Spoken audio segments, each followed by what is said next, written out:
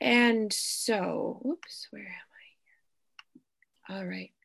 So, friends, we are going to take a bit of a risk together this morning. In that, I'm going to talk about politics.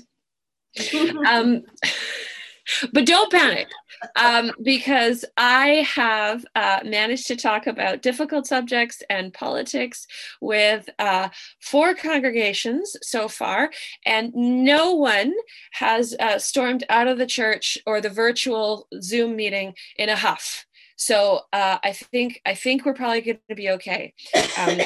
There was one woman in one of the churches who regularly walked out of the church about halfway through my sermon every Sunday. But since she did it every Sunday for multiple months, I think she just had an appointment or something. At least that's what I told myself.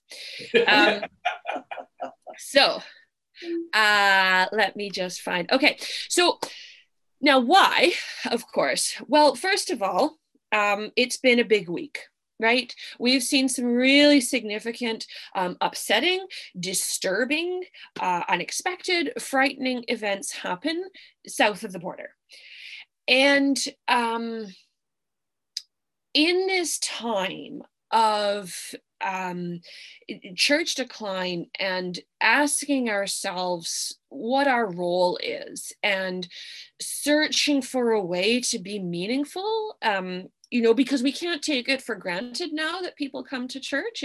It's not, I mean, you know this better than I, but it's not part of the social fabric anymore. So if we want to be a place that people feel drawn to, I think we really have a strong call to speak to the events of the day. And so that's why I'm taking this risk. I'm also taking it because you've had Mitchell before me, and I don't know which Mitchell well, but I know he's smart and thoughtful. So my guess is that he's probably raised some touchy subjects with you before. And also, I've been informed by a couple of you that if I try something and it doesn't work, you'll just tell me. So I figure, it's worth taking a risk. And I would far rather be told that it didn't work than to have everyone talking about it in the parking lot. So, this sermon was not only inspired by the events of this week, but by words from a role model of mine. Her name is Nadia Bolz-Weber. She is a Lutheran priest in Colorado. She is a very unlikely person to become a pastor. She's a very likely person. She's a recovered alcoholic. She's a former stand-up comic. She's got tattoo sleeves up and down her arms.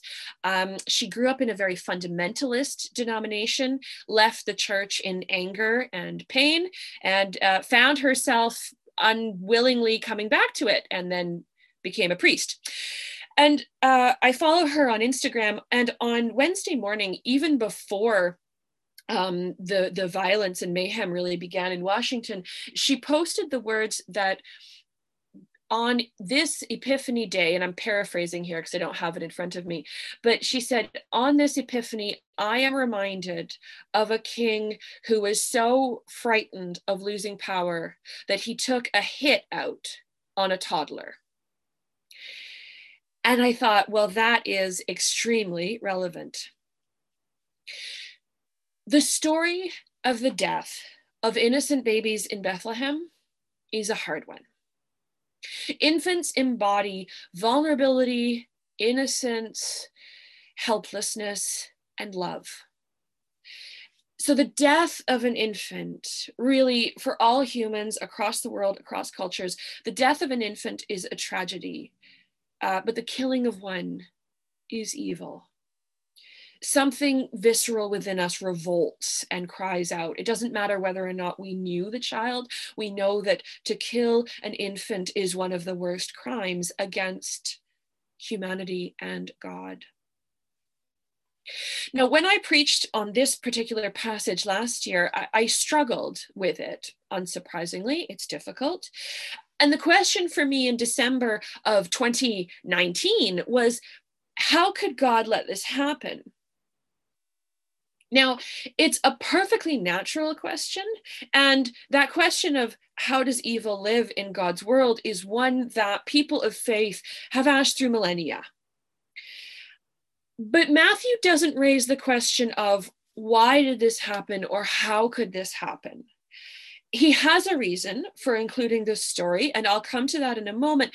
But for Matthew, and I think for me today, having witnessed the events of not just this week, but this whole year of 2020, the question of how or why God could let this happen is not at the forefront.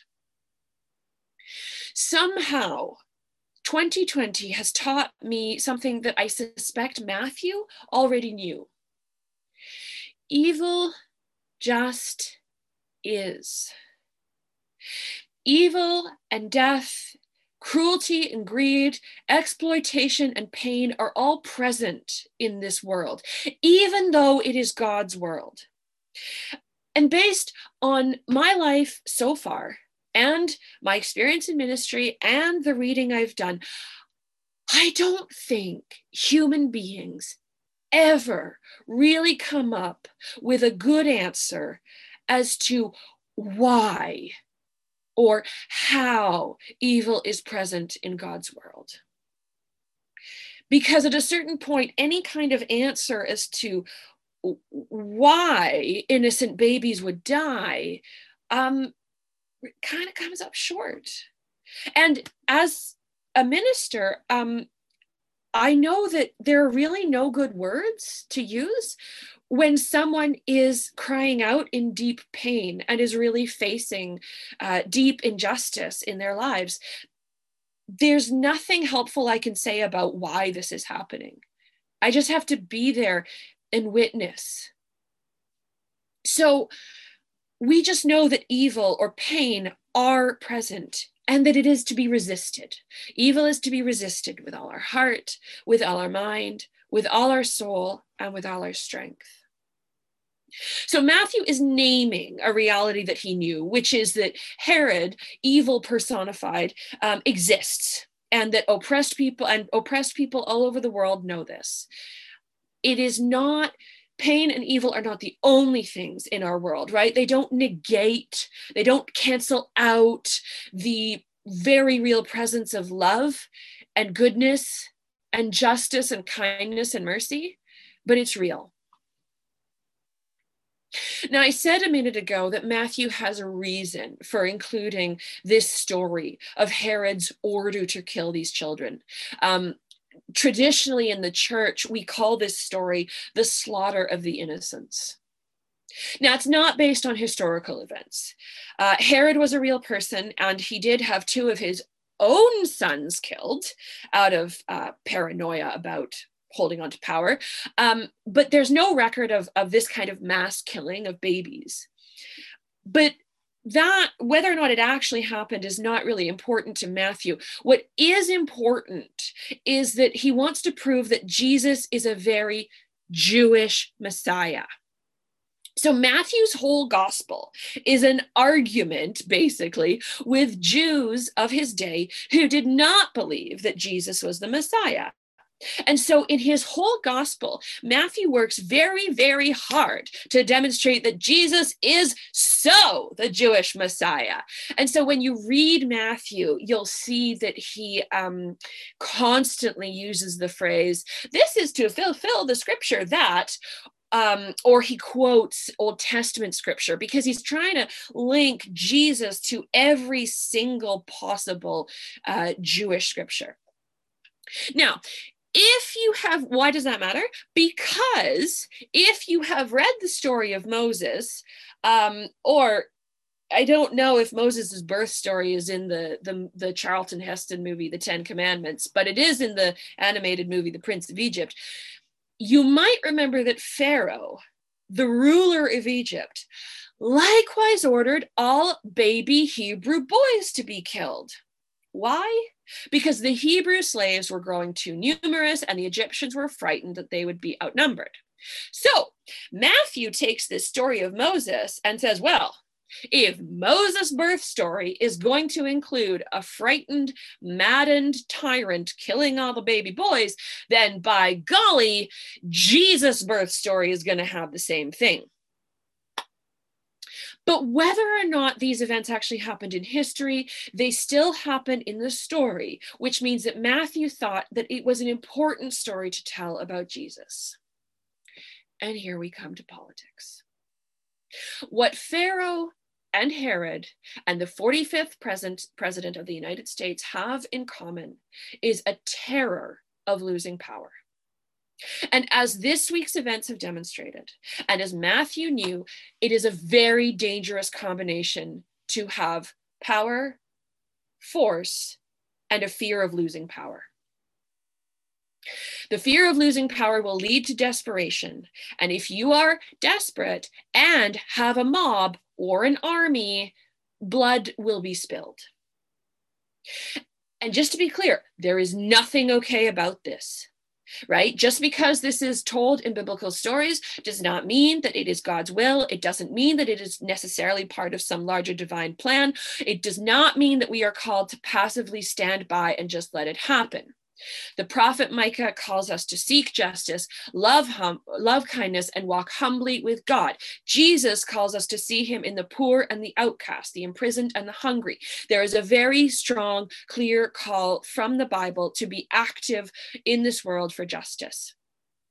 We are called to resist violence and power mongering. Much more easily said than done, but still crucial. But for us this morning, for we who do not have armies, for we who do not have mobs, I wonder whether the particular call for us with this scripture is to ask whether there might be a little mini Herod inside each one of us. Is there a little tiny Pharaoh inside that we carry around? Are we afraid of losing power? And this can show up in lots of ways. If you're a parent and your child is beginning to disagree with you or express opinions of their own, which basically means if they're the age of 2 or older, can we tolerate that? Or do we always have to have the last word? If we're in a meeting at work and someone points out an error in our presentation, are we comfortable saying in front of our colleagues, "Oh, thank you, you're right. That was my mistake"? And what about our faith lives? I'm sure it is no news to you that ministers can get seduced by power. We might not have armies, but we are kind of put in charge of things. We are entrusted with certain things. And so if we become seduced by power, there can be some really devastating consequences. That's why I'm required to check in with people, right? Because I'm human. And if I don't pay attention, I can find myself misusing power.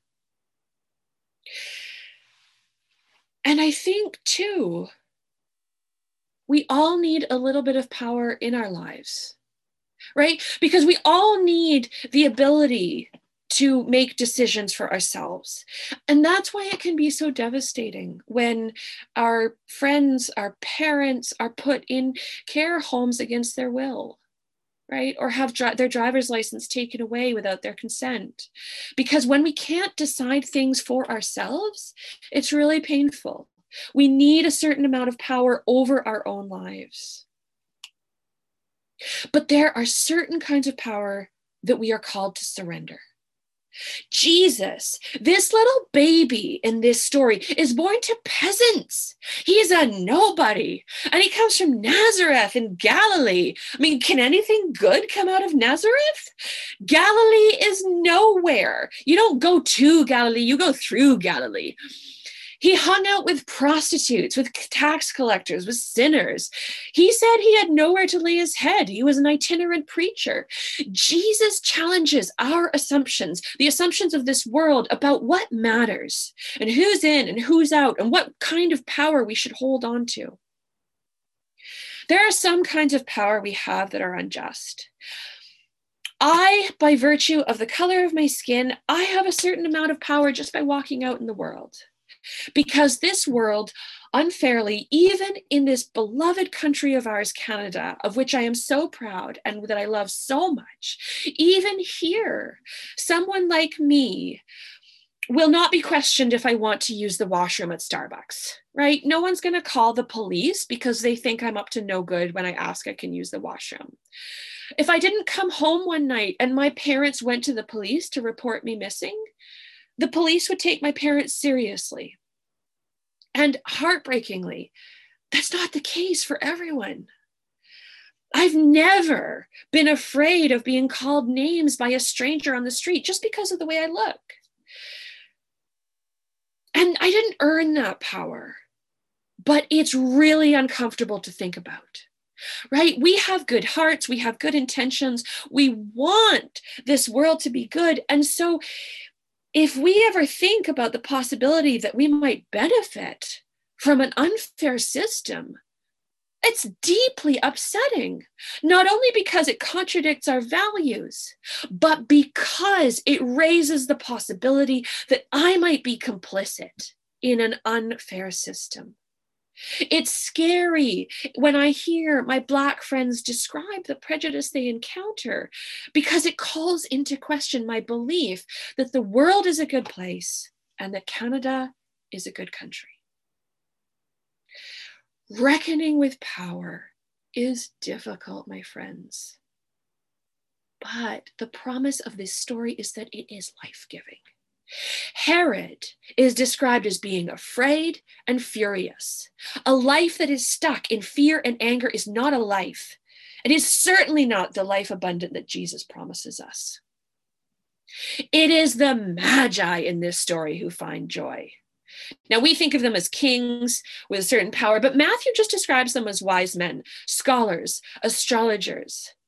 But instead of being afraid or threatened, they kneel down, they worship, and they give precious gifts, and they are the ones who know joy.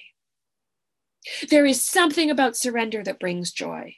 There is something about kneeling before the presence of love, about offering all you have, about worshiping something greater than yourself and letting go of the need to be right that brings joy. So, my friends, I think we and everyone are offered an invitation.